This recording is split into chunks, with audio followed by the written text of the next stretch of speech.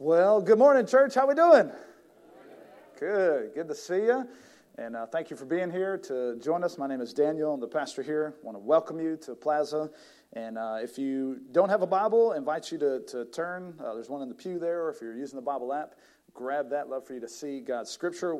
Say hello in the chat. All of our folks online, welcome online to our online family. I see you there, and grateful you guys can join us as well. So we're going to be in the book of Numbers. That's an Old Testament. Genesis, Exodus, Leviticus, Numbers.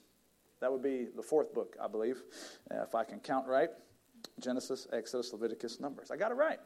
And so glad you're here with us today as we navigate the scriptures here. Before we begin, just want to remind folks again, as it was already announced, our last town hall meeting tonight as we talk about the great plan the Lord has set before us as we navigate our merger coming up just very shortly. And so many of you have attended the previous ones. And so if you hadn't had a chance to or still had some other questions, we invite you to come back tonight at 6.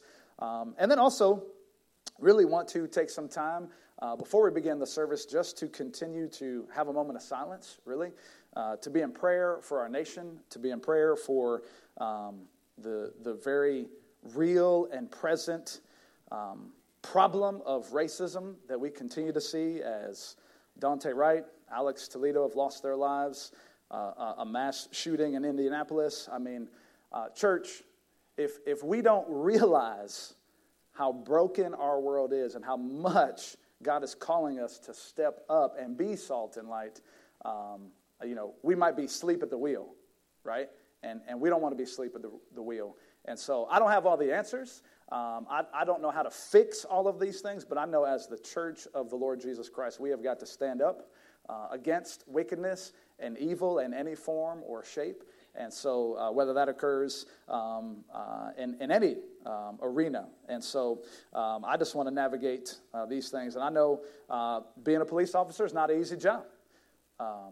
But we've got to stand for justice. In fact, Micah 6:8 says this, right? Micah 6:8 says this. And he has told you, O man, what is good. And what does the Lord require of you? But to do justice and to love kindness and to walk humbly with your God. God is a God of justice, and he has called us to be people who to cry out whenever injustice occurs.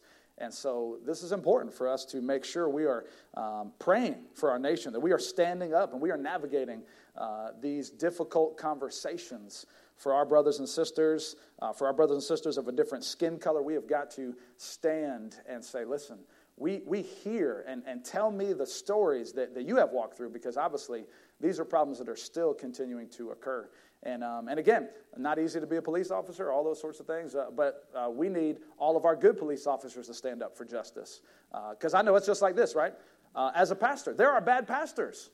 And you know what I want to stand up against? When there are bad pastors that steal money from their church, when there are bad pastors that touch on kids, when there are bad pastors that do all kinds of wicked things, I'll be the first one to say, get that person out of here. We are not going to say, just because he's a pastor, we're going to overlook it. No, justice has to occur. And so we need to make sure we are standing for that. And so, again, I'm a preacher. I know the gospel of the Lord Jesus Christ. I don't know all the ways that we are to fix these problems. I know that through conversations across different boundaries, across racial lines, across age lines and demographic lines, we can come together. And as God's people, if we do justice, love mercy, and walk humbly with God, I know for sure we will see a change. But it starts with the believers. Amen.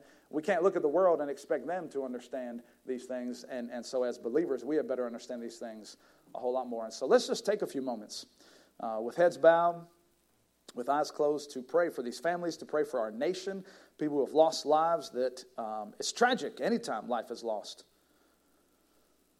So with heads bowed and eyes closed, let's just be silent before the Lord and asking God how he might weigh upon us.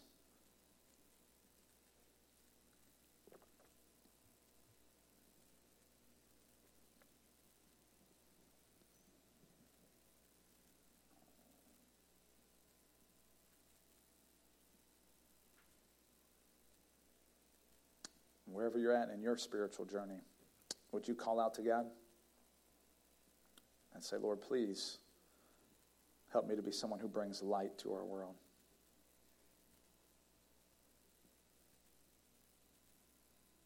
Lord, please help me to be someone who brings healing to our world.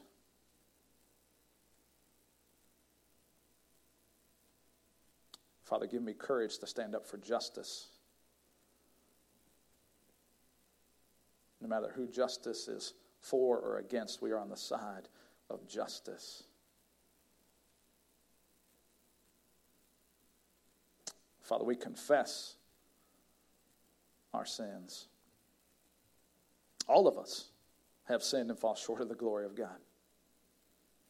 We confess the sins of our nation. And Father, how we continue to see all sorts of evil, but God especially, Father, as we see the continuing reminder that Satan is dividing people along lines of skin color. But God, you have made one people. And Father, we may all look different, but we reject racism in every form and believe it is from the pit of hell. And so God, may we be able to love our neighbors well in this season. May we be able to hear their hearts crying out.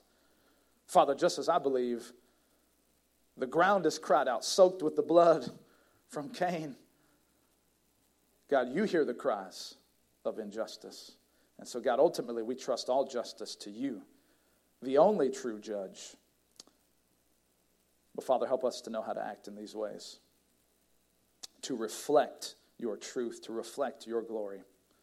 God, help us to be people who do justice, who love mercy, and walk humbly with our God. We submit this to you, Father, asking, God, that in the midst of what Satan would happen for evil, the church would rise up to be an agent of change, to be an agent across all different lines, Lord, locking arms together, pushing back the kingdom of darkness and bringing the kingdom of light, Father. We ask, God, that you would turn our hearts, God, that you would burden our hearts, Father, for these issues and many, many other issues, God, that are going wrong in our society, Father. We could stand here all day, Father, over the things that break your heart. And so, Father, we ask, God, for your help, because only Jesus can do it. But we thank you that you are a God who is on the move. We thank you that you're a God who is victorious. And so, God, even when these things happen, they haven't taken you by surprise. And Father, we ask, God, that the name, the great name of the Lord Jesus Christ would be exalted and lifted up, even in the midst of senseless acts of violence. Father, help us. God, we pray. We pray for our brothers and sisters, black, brown, Asian, Hispanic. Pray for us. Lord, we pray for our police officers, God. We pray for everyone involved in all of these things. God, we pray for, God, people of different faiths who may have been targeted in this other shooting, God, in Indianapolis, Lord Jesus, because, Father, it is Satan who comes to steal, kill, and destroy. And it is you who have come, and you said, I bring life. So, Father, we submit this time to you, God, and we pray through the power of the Holy Spirit, God, you would move in mighty ways, and we'd see a great revival. Starting in the church, starting with me, God, revive my heart. And Father, start with us, the people of God, the people who call upon the name of the Lord Jesus Christ. May we experience revival, God. In Jesus' name we pray. And everybody said, amen. Well, thank you.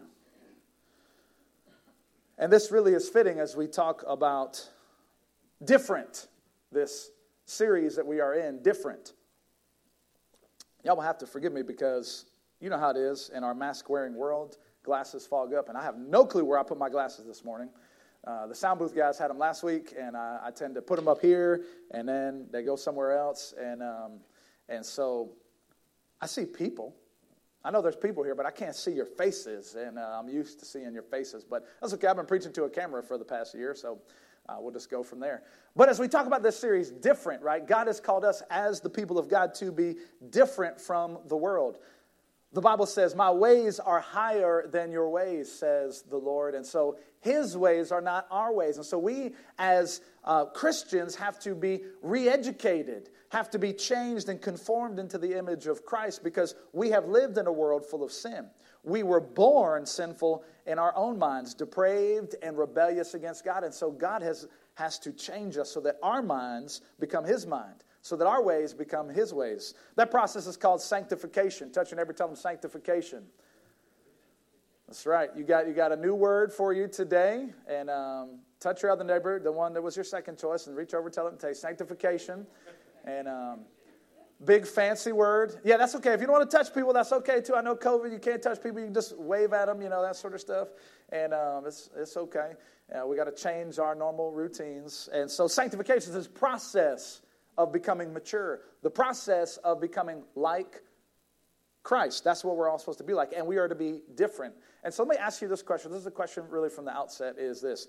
Do you see things from God's perspective? Do you see things from God's perspective? Do you have God's vision for your life, for our world?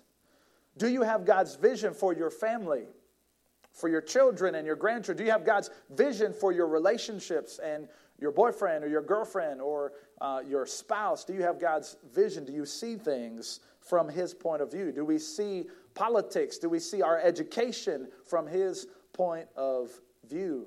Do we see our church from His point of view? That's the question I lay before us this morning as we're in the book of Numbers, looking at the children of Israel, God's children who were not seeing things His way. And how many of you know that even as we're in this season of life after Easter, the ancient church called it Eastertide. It's a celebration 50 days after Easter where we just stay celebrating in the resurrection. Our King is risen, amen? And we get to just glorify, minds blown. He won. The battle is won, and we get to walk in that freedom.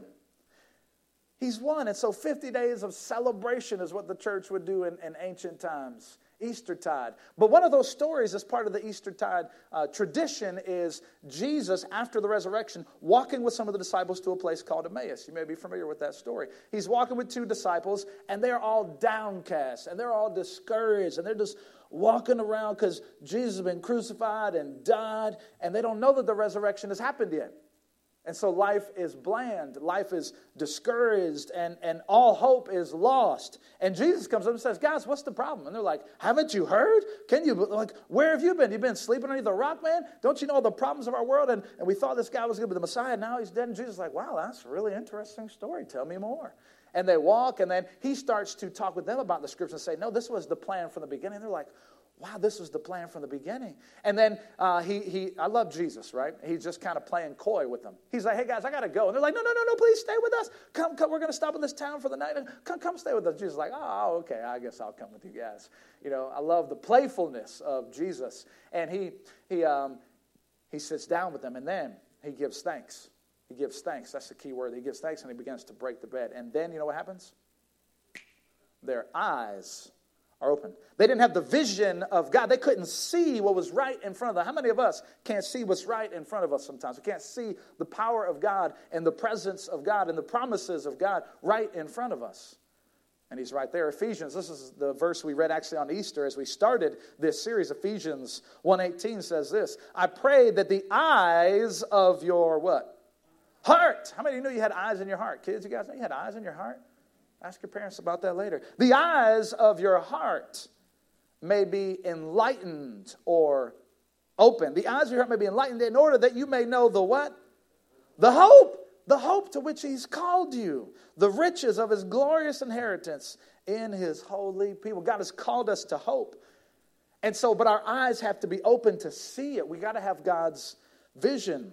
One pastor I read this week said this, faith, right? We know that the Bible says faith is the evidence of things hoped for and the substance of things not seen. Faith has to do with our seeing. So he said this, faith is learning to see what God sees. What really matters is not how I see it, not how you see it, but how does God see this situation? That should be the number one piece of any of our conversations in all of these things that we navigate in life is how does God see something? Faith is learning to see things from God's point of view. Amen? It's having God's vision. So, as we navigate this story here in Numbers, the children of Israel are walking in fear when they're called to walk in faith. We don't want to miss the promised land. And listen, God had made a promise. And so if you're not familiar with the Bible, you're new to the Bible, God had called his people through a man named Abraham, and he said, listen, I'm going to give you this land, the land of Canaan, the promised land, a land flowing with milk and honey. Now, to us, that doesn't sound like a whole lot of good news, a land flowing with milk and honey, right? It sounds like that's kind of weird. But listen, to people who lived in the Middle East, filled with deserts and camels and dryness and drought, a land flowing with milk and honey sounds really amazing. This is the promised land. And in fact, people involved in geography, if you've taken some world geography, it's called the Fertile Crescent. That small area of land there that because of the geography, because of the topography, just allows things to grow in the midst of all this desert. So it's very much a covenant land. And God said, I'm going to give it to you, Abraham, and your family. He said this over 600 years before our current text today. And so they had to go through the trials of life. They had to go through slavery in Egypt, and Moses freed them. And they come through the Red Sea. They defeat Pharaoh and the armies, and they come through the Red Sea, and God parts the Red Sea, and millions of people walk across the Red Sea on dry ground. And then it closes back up and washes away the tremendous Egyptian armies. And the people are freed, and they now have to walk through the rest of the Sinai Peninsula there, it's desert, in order to get to the Promised Land. And God says, listen, this is the land I've been giving you. I promised it to your family generations ago. It was a promise I made to Abraham, and now this is your chance to step into this promise, the promised land.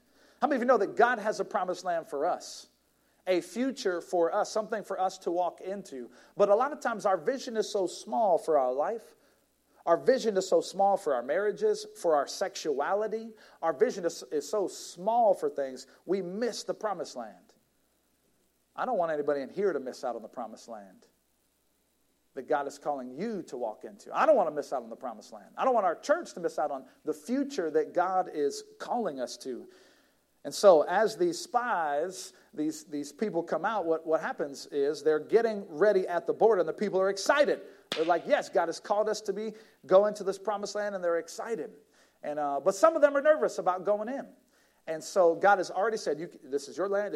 You can take it. It's the people who have been there have been judged, and so this is your opportunity.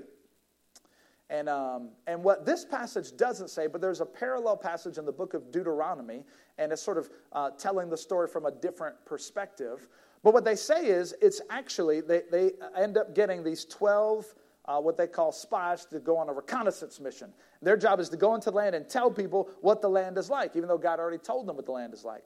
But what Deuteronomy ironically tells us is that God never told them to appoint those 12 spies. God said, go into the land. But they got a little nervous. And so they said, wait, let's slow this down. And so Deuteronomy tells us they go to Moses. And they say, Moses, we're kind of nervous about what God said. And so we think we should get 12 leaders. So let's get 12 leaders, one from each of the 12 tribes, and let's send them in. And Moses actually gives in. And this is a leadership principle that sometimes we as leaders can give in to people's lack of faith. And instead of doing what God has called us to do, we give in and we bow down because people are feeling a little bit nervous. And look, I understand that, right? And so we have to be careful as people not to allow us. In fact, one of the principles that one of the person said, so spiritual leaders must not allow selfish opinions or faith-lacking opinions to cause them to make unwise decisions. Can I read that to you again? Spiritual leaders should not allow selfish opinions or lack of faith opinions to cause them to make unwise decisions because they were nervous about stepping into what God already called them to. And so Moses relented, though, made a bad leadership decision. And so they sent these 12 spies in, and they saw the land. That was the passage that Casey read for us. And they saw the land, and they were like, man, this land is awesome. The grapes are huge. They had to carry grapes on a pole between two guys, and it is awesome. But they were also afraid. In fact, so out of those 12, 10 came back terrified. We call them the terrified 10. So now look at your neighbor and tell them, don't be part of the terrified 10. Tell both neighbors, don't be part of the terrified 10. So now you can do the math, probably better than I can. If there's 12 people, you got the terrified 10. That means we have how many left? 2. We call them the trusting 2. So tell your neighbor, say, be part of the trusting 2. Be part of the trusting 2. Right? In fact, let's do a little quiz. The trustings 2, their names are Joshua and Caleb. You ever heard of anybody named Joshua or Caleb? You heard those names before? Raise your hand. Yes, you have. All right, good. Now raise your hand if you've heard any of these names. Have you heard the name Shaphat, Igal, Palti, Gadiel, Gadi, Amiel, Sether, Nahib, Guel, or Shammua, other than the whale? Now listen, right? The names like Igal and Palti, they could be as popular as Caleb and Joshua. Maybe if you hadn't heard Caleb and Joshua for thousands of years, you would be like, Caleb, what kind of name is that? Naming my kid Palti, right? And Palti would have this significance to it, right? But see, listen, nobody remembers the critics. Nobody remembers the negative Nancy's, the people who said it couldn't be done. The people who remember are the ones who said, no, God has said this, so we're going to trust God. God can do this. They were the ones seeing with eyes of faith, and so they didn't miss the promised land. If you know the story, the whole generation of people, everyone over the age of 20, this is how the story ends up. Everyone over the age of 20 they couldn't go into the promised land. They lost their opportunity, so they spent 40 years wandering the desert. And they paid for their sin, and their children paid for their sin, because their children could have been in the promised land earlier. And now the children eventually got to go in, but they had to spend another 40 years growing up in the desert. And so this is how the situation went down. So I don't want this to happen to you. I don't want you to miss out on God's best for your future. You hear me, young people? We still awake, young people? Yes? All right? We don't want to miss out on God's future when you settle for less, when you settle for a small vision for your life. You settle for a human vision instead of God's vision, that God has called you to life, an abundant life. And again, I don't know what that looks like, but I'm telling you, it's way better than what the world is offering you. It's even way better than what you had planned for you. God's plans for you are even greater. And so while we talk to the young people, the same true is for us older folks as well. We don't want to miss out on the future God has for us. And so, listen, let's walk into the promised land. Don't miss the promised land. Here's a few points I want you to write down. How do we miss the promised land? Number one, we start to miss the promised land when we magnify our problems and minimize God's power. We maximize or magnify our problems and we minimize God's power. This is what we do. We start to get around the problem and listen, you start to think about the problem. The more you think about the problem, the bigger it grows, right? The more you think about someone criticizing you, the more you think, man, the whole world is criticizing me. Everyone in my school hates me because one person said something to you nasty on the bus. Now everybody must hate me. Everyone thinks I'm like this. And we start to magnify the problems and we start to minimize the power of God. Now think about the children of Israel. They just watched God Almighty take down perhaps the greatest nation in the world at that time. Egypt was a powerhouse. Egypt and Pharaoh, the greatest military perhaps in the world at that time. And God took them down. And now all of a sudden, we come up to the land of Canaan, and you're worried about a couple local tribes. You just watch God take out Pharaoh, bring Pharaoh and the entire Egyptian army with their chariots and their horses, and they're just like, intimidating looks. And now all of a sudden, there's a couple local kings here, a couple local tribes that you're afraid of?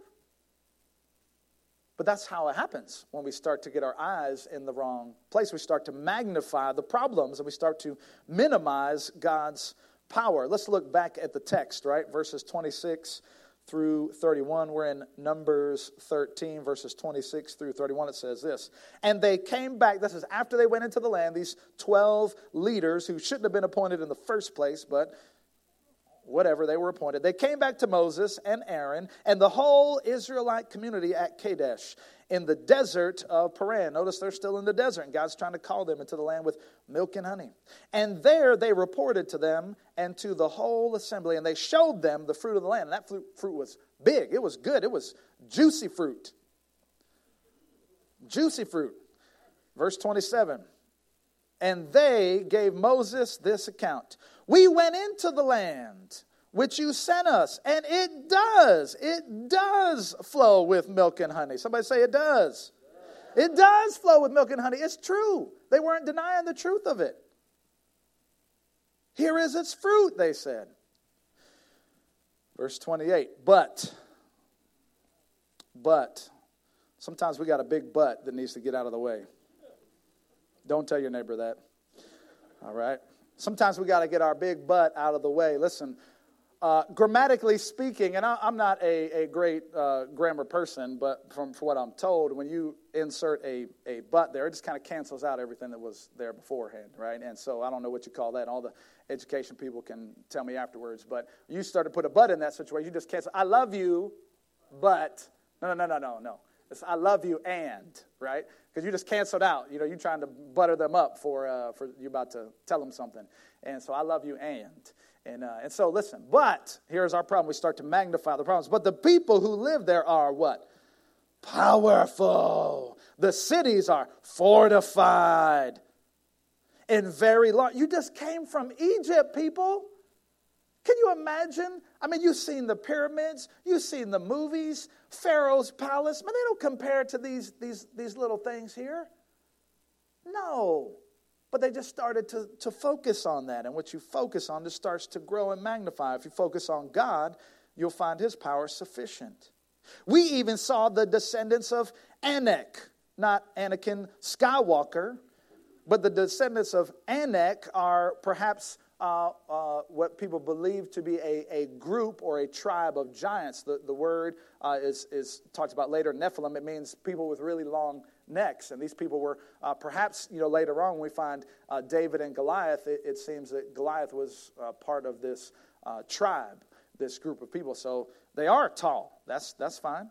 Okay. And that's okay. And then now notice what they do here. They just start to list all these people. And look, verse 29, the Amalekites live in the Negev, and the Hittites, and the Jebusites, and the Ammonites live in the hill country, and the Canaanites live near the sea. They're everywhere, lions and tigers and bears. Oh my, they're everywhere. All these ites, they're just infecting everything. And so you start to magnify, right? These little tribes were just a little group of people, the little Hittites and little Jebusites. And praise God for Brother Casey who read that. Because, sometimes when you get asked to be the scripture, you're like, please, Pastor, don't give me a passage with any names in it. Especially names like this. And Casey did a great job. And so, listen, the Jebusites and the Ammonites, and they were focused on the wrong thing. And how many of you know that, so these 10, well, let's keep reading. Let's just keep reading. I'll get caught up. Then Caleb, verse 30, then Caleb silenced the people. Thank God for Caleb. He silenced the people before Moses said, no, we should go up and take possession of the land, for we can certainly do it. And so Caleb and Joshua was part of that group that said, yes, we can do it, those two. But the majority report was wrong. How many of you know, especially if you're going to do what God calls you to do, if you're going to walk in your promised land, you're probably going to have to go against the majority. It's not going to be popular to take a stand for Christ at your job. It's not going to be popular to take a stand for Christ in your school. It's not going to be popular to take a stand on issues that people want to talk about and say, no, the Bible says this, and God is our creator, and he made us, so he knows what's best. Whether you're Democrat or Republican, liberal, progressive, conservative, doesn't matter. No, we stand on issues that God has called us to stand on. And so it'll go against the majority report. You may be hated by all sides, but that's okay because you'll be in company with Jesus, amen? And so listen, the majority report is often wrong. And so if we're going to walk into our future, we're going to walk into the promised land, you often have to go and swim upstream. How many times have we told our kids, right? Why did you do that? They made some crazy mistake. Why did you do that? And they say, everyone was doing it, right? And you know what my parents said to me, and you've probably said this to your kids? If everyone was jumping off a bridge, would you do it? Yes, said some people. We're going to have prayer in the back section. Just going to stop the service. And so listen, just because everyone is doing it is not a good logical explanation. No, we've got to do what God has called us to do. And so the majority report is not always right. And how many of you know that negative attitudes are often contagious? They all walked up to the edge. Everyone was excited, but then those 10 came back and they started spreading a bad report. Now all of a sudden the whole community is upset. The whole community is discouraged.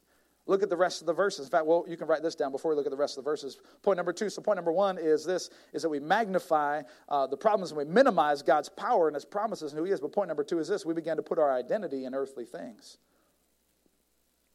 We begin to put our identity in earthly things. in who I am as a parent, or what I succeed in at school, or what my GPA is, or what my job is. I start to put my identity in all these earthly things. Or if I'm in a relationship or not. Now, all of a sudden, I'm important now because someone finally likes me. All these sorts of things. And so we start to put our identity in and how our yards look. We put our identity in how the kind of car we drive, or the degree that we get. And we can find a billion things to put our identity in. But you don't want to put your identity in earthly things because you're royalty, amen? You're created by God. You're a child of the King. And so why would we trade it for something earthly? Why would we trade? But this is what we end up doing. I do it too. And so look at the next couple verses there, verse 32 and 33. And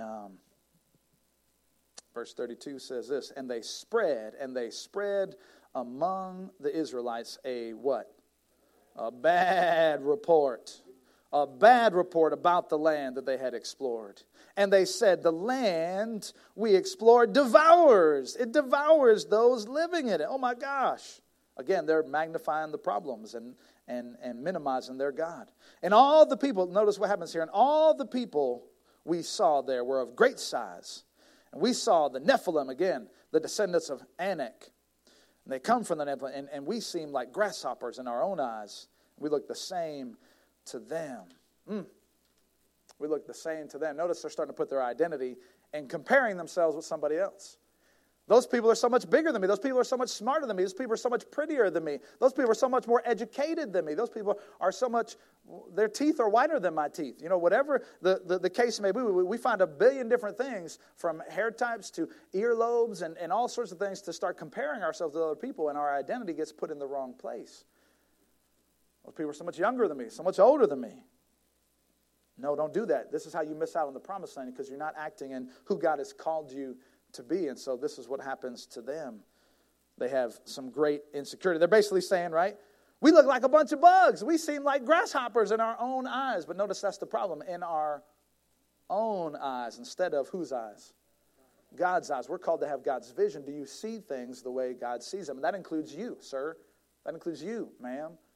Do you see yourself how God sees you? Because God says you are made in my image. And God doesn't make any junk. Amen? You are made as a child of the King.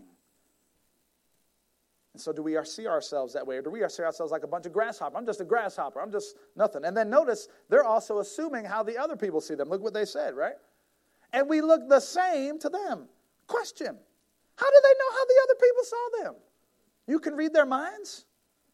But we start to do this in our lives, right? Everyone thinks I'm this way. Everyone thinks I'm like this. So they assumed how the enemy saw them.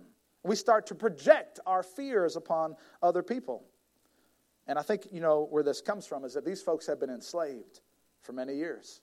They've been enslaved for many years, and they still had a slave mentality. They still thought of themselves as slaves, as worthless, as not important. And so they had a slave mentality. Even though God had freed them, they still had a slave mentality. How many know that when you become a Christian, sometimes we can still have a slave mentality? We're still following the ways of our previous master, Satan. And we still get into the same things we do. And we still believe that we are messed up. We still believe that we are going to be struggling with our addictions and our failures. And we start to identify ourselves by our failures. Start to identify ourselves by our addictions. I was just talking with a young man that I counseled for many years and discipled. And he was in a recovery program. And I was his sponsor. And man, praise God, he's doing better. But, he has navigated so many difficult areas of his life, and he's grown and has kids, and he's doing great. But every now and then we got to have these talks, and I got to encourage him with who he is. And I love the different recovery programs that are out there. In fact, he's been part of one that's called Celebrate Recovery, which is a Christ-honoring recovery, and there are all kinds of great recovery programs. But I love the difference between what Celebrate Recovery does and what AA does. Because AA has you stand up and say, hi, my name's Jim, and I'm an alcoholic, and blah, blah, blah. Never says, hi, Jim. Okay, but what Celebrate Recovery has you do is says, hi, my name's Jim, and I'm a Christ follower, and I struggle with the sin of addiction. See, my struggle doesn't have to define me, and I don't have to say and claim these things over me. So I'm a Christ follower who struggles with the sin of pornography. I'm a Christ follower who struggles with the sin of alcoholism. I'm a Christ follower who struggles with the sin of same-sex attraction. I'm a Christ follower first, and I may struggle with this area, but that doesn't have to define me. I don't put my identity in that.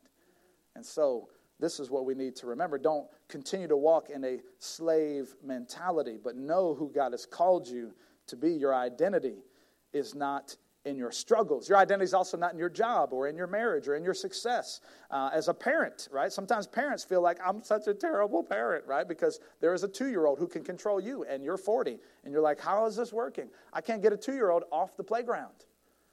And listen, you got to remember your identity in Christ. And you need some help. And get a community of folks around you to help you, help that child understand their role in the family. And so your identity is not in those things. Your identity is not in your church. It's not in your church membership, right? As we talk about merging, right? Your identity is not in Plaza. Your identity is not in Red. Your identity is not whether you're Baptist, Methodist, Lutheran, or Catholic. Your identity should be only in Christ. And so denominations are important. But I heard the quote by Billy Graham who said, denominations are like tags. When you go up to heaven, they fly off and you don't need them. And when you go down to hell, they burn off and you don't need them there.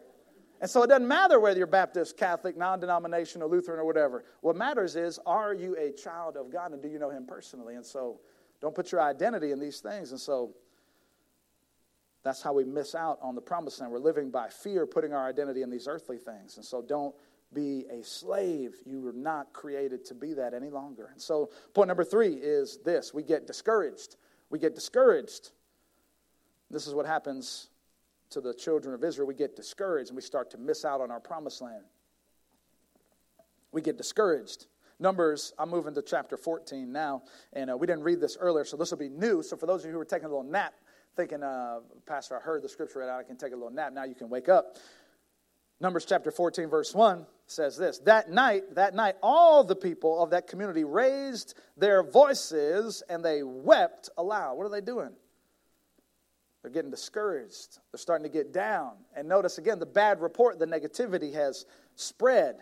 And so the people had a giant pity party. And this is what happens to us. We start to have a little pity party and start thinking about us and how my life is so terrible. And we miss out on the promised land when we're focused on ourselves instead of focused on God and how He's working. And so they have this pity party. Poor us. The promised land, we can't go into it. Those people are too big. And God just left us here. And that's how they start to talk. So point number 3 is we get discouraged. But point number 4, and we're moving ahead a little quicker now. Point number 4 is this. We start to complain. We start to gripe. We start to grumble. And this is what happens after you start throwing a pity party. Complaining starts coming out of our mouths. They go from crying to complaining. They go from mourning to murmuring. Look at what verse 2 says in chapter 14. Says all the Israelites, now notice it wasn't just those 10, now all the Israelites did what? Grumbled against Moses and Aaron. And the whole assembly said to them, if only we had died in Egypt or in this desert. And we start to lose our minds when we get our eyes off of Christ. This happened in my family just this week. It happens with particular children, different times. And we have 5 in our household, and we were up in Williamsburg. Somebody gave us a timeshare to stay in, and so we stayed there. We're having a great time, a beautiful vacation. The weather was beautiful. There was a pool my kids could go to. They didn't have to do their schoolwork, all these things. I took them out to Chick-fil-A, got them a Sonic milkshake. I mean, we were just living the high life. But this is what happened. One of my children wanted a specific pair of PJs. A specific pair of PJs. And those PJs were forgotten in the packing process. And do you know that child, who will remain nameless to protect the guilty, lost their ever-loving mind and went into the room and slammed the door and said, I hate vacations. I don't ever want to go on a vacation again. This is the worst vacation ever. And because I want my PJs. I get my PJs. And that sounds so crazy. And it is crazy. But we start to focus on the wrong things. Milkshakes and Chick-fil-A and the pool and the park and meeting new friends and no schoolwork. And what you focused on was the PJs? And you start complaining about the PJs? But this is us. And we go from mourning to murmuring. Complaining will keep you out of the promised land. So watch what you complain about. Are you complaining about the weather? Are you complaining about your spouse? Are you complaining about the government? Are you complaining about the traffic? Are you complaining and using how you slept last night as an excuse? Are you complaining about your boss? Are you complaining about your company? Are you complaining about your coworkers? See, this is not the ways of Jesus. The Bible says, do everything without arguing and complaining. Do everything without arguing and complaining. So complaining is not the language of God's people. Now listen, sometimes you got to vent about some stuff. That's different. When you have a spouse or a trusted counselor or someone that you can get some of the problems out of, that's different. Venting is not the same, but some of us use venting. We just vent all over everybody. And what you do like that is you just take your trash out of your trash can, go across the fence, and just dump it in somebody else's yard. That's not the same. That's complaining. Don't dump your trash in someone else's yard. And listen, don't be a person who allows people to dump trash in your yard. Say, no, take that trash right over there. I love you, and we're not going to talk like that. That's inappropriate. And so, notice they also blamed their leaders, and they wanted to go back to Egypt. If we had only died in Egypt, they preferred dying to walking into the promised land, to the difficulty, to the struggle of walking into the promised land. Again, the promised land wasn't going to be a cakewalk. It was going to be some difficulty, and it required faith. It required trust. But they're saying, if only we had died in the desert, or if we had died in Egypt. And again, we start to trade these foolish things. And so we start to complain, and don't do that. And then fifthly is how we miss out on the promised land. We rebel against God. We rebel against God. We rebel against God. Don't do that, because really all these things are evidence of rebellion, but we just need to sometimes call sin what it is, right? Sin is rebellion against God. And sometimes we like to play games and say, well, it's just a little thing, it's just this or that. No, it is rebellion against God. Look what happens in verse 3. In verse 3 it says, Why is who? The Lord bringing us to this land. We start to malign the character of God. Why is the Lord bringing us to this land? You mean the land flowing with milk and honey? The land that God's trying to bless you with? But no, we prefer the slavery of Egypt and the comforts there. Why is the Lord, they blame the Lord, bringing us to this land, only to let us fall by the sword? And then they use their wives and their children as an excuse. And again, we should love our families, and we should protect our families. And God has called us to do that, but we shouldn't use them as a scapegoat. Our wives and our children will be taken as plunder. No, because God loves your wives and your children and has provided a way for them. If you would trust Him and walk in His ways, you would experience that provision. Amen? Wouldn't it be better? Now look at this. Wouldn't it be better for us to go back to Egypt? Wouldn't it be better for us to go back to Egypt? It sounds crazy, but how many of us do the same thing time and time again? Now just think about this for a second. I'm sure Pharaoh is sitting in Egypt thinking, oh, sure, I'd love to have you come back. Right? After the plagues, after the firstborn son, after seeing his army demolished in the Red Sea, he's just going to give y'all a welcome back and give you some nice quarters. But see, our minds start to do that, and Satan does the same thing. And we start to think, I'll just go back to my old ways. I'll just go back to my old friends. I go back to my old habits. And so many people get locked up in this. We get, again, in slavery. It was slavery, but it was safety. At least that's what they thought. That's what the slavery promised. It was comfortable. It was predictable. And how many of us get enslaved by a predictable relationship or a predictable habit of fear or thoughts or worry or anxiety or a compulsion or a desire, again, an addiction, a lust? How many of us get enslaved to these things? People will say to me, listen, Pastor, I know this habit's not good for me, but it's just who I am. No, that's not true. Pastor, I know this is a bad relationship, but at least it's predictable. It's all I got. No, we keep going to these things. There is no real freedom in that. God has called us to walk in freedom. And listen, as a church, we can be enslaved by tradition or doing things our ways or ways that are comfortable. And so listen, we don't want to get enslaved by these things. Don't be like these people. Then look at verse 4. Notice what he says. And they said to each other, we should choose a leader and go back to Egypt. In other words, Moses, God, and Aaron, God's appointed leaders, the one who God put in charge, we don't want to follow you anymore. We want to go back to Egypt. And then how many of you know problems continue to increase then? Look at verse 5.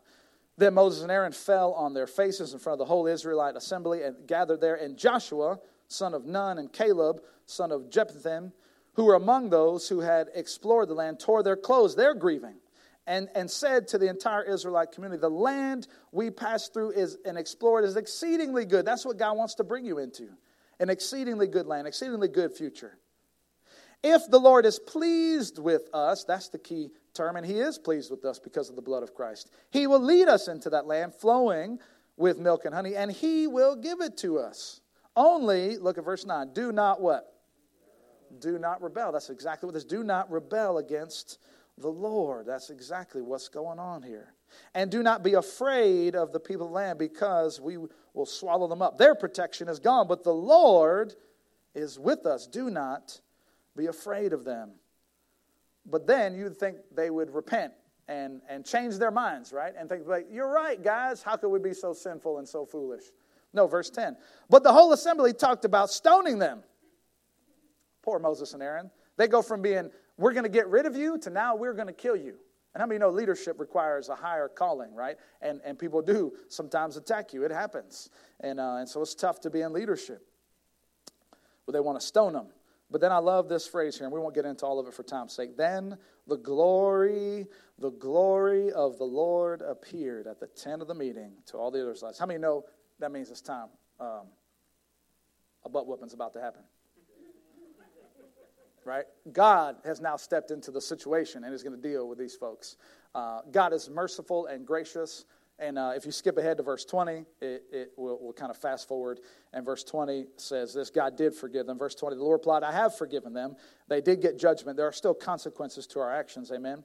I have forgiven them as you have asked. Nevertheless, as surely as I live, and as surely as the glory, because that's really what happens when we rebel against God, we defame His glory. The glory of the Lord fills the whole earth. Not one of the men who saw my glory and the miraculous signs I performed in Egypt and in the desert, but who disobeyed me and tested me 10 times. Not one of them will ever see the land I promised on an oath to their forefathers. No one who has ever treated me with contempt, again, all sin is really rebellion against God, treated me with contempt will ever see it. But because my servant Caleb had a different spirit and follows me what? Wholeheartedly, I will bring him into the land. I will bring him into the land, and he and his descendants will inherit it. Don't miss out on your promised land, sir or ma'am. God is calling us to walk into a future. But let me tell you what the promised land really is. Because you're like, Pastor, is there a promised land for us, someplace we're trying to go? Yeah, there is someplace we're going. We're going to heaven. But heaven just isn't the promised land. Christ is our promised land. Okay, a relationship with God is what the Bible calls abundant life. Life with Him is our promised land. And so an intimate relationship with Jesus Christ, walking with Him and following Him in all His ways, is our promised land. So the question is, do we know Him? Are we walking with Him? Do we have His vision? And if you're here today and you don't have a personal relationship with Jesus Christ, well, we'd love to remind you that God is calling you by faith into something better. God is calling you into an eternal promised land. God is calling you into abundant life through Christ Jesus. And what would you choose to believe? Would you stay outside, maybe by fear? I don't know if I can trust God. I don't know if I can step across that line. I don't know. I'm nervous. What will my friends think, or what will my family think? Or maybe you've been a church member for 100 years, and everybody thinks that you're a Christian, and you know you're not. And you need to step across that line. Listen, don't put your identity in anything else other than Christ. And so with heads bowed and eyes closed, I want to give you an opportunity to receive Christ if you're here today and you don't know Him personally as your Savior. With heads bowed and eyes closed, if you know you don't have that personal relationship with Jesus, you might know about religion, you might know about Him, but you've never stepped across the line. You could just repeat after me. You want to say something like this in your heart, Dear Jesus, I admit that I've sinned against you. I admit I've sinned against you. You can just repeat that in your heart silently if you like. God, I'm sorry for my sins. God, I'm sorry for my sins. But I believe you died on the cross for me. I believe you died on the cross for me. And I believe you rose again on the third day. I believe you rose again on the third day. And Father, I give myself to you. Father, I give myself to you. Help me to follow you all the days of my life. Help me to follow you all the days of my life. In Jesus' name we pray. Amen. If you prayed that prayer for the first time online or here in this room, fill out a connection card. Let us know. And we'd love to help you grow in your spiritual journey, because navigating the promised land in life with Christ is something we do together in community. We're going to hear just a quick update from Miss Amanda, our kids director, and then Scott is going to give us some introduction, some closing stuff, and then I'll be right back.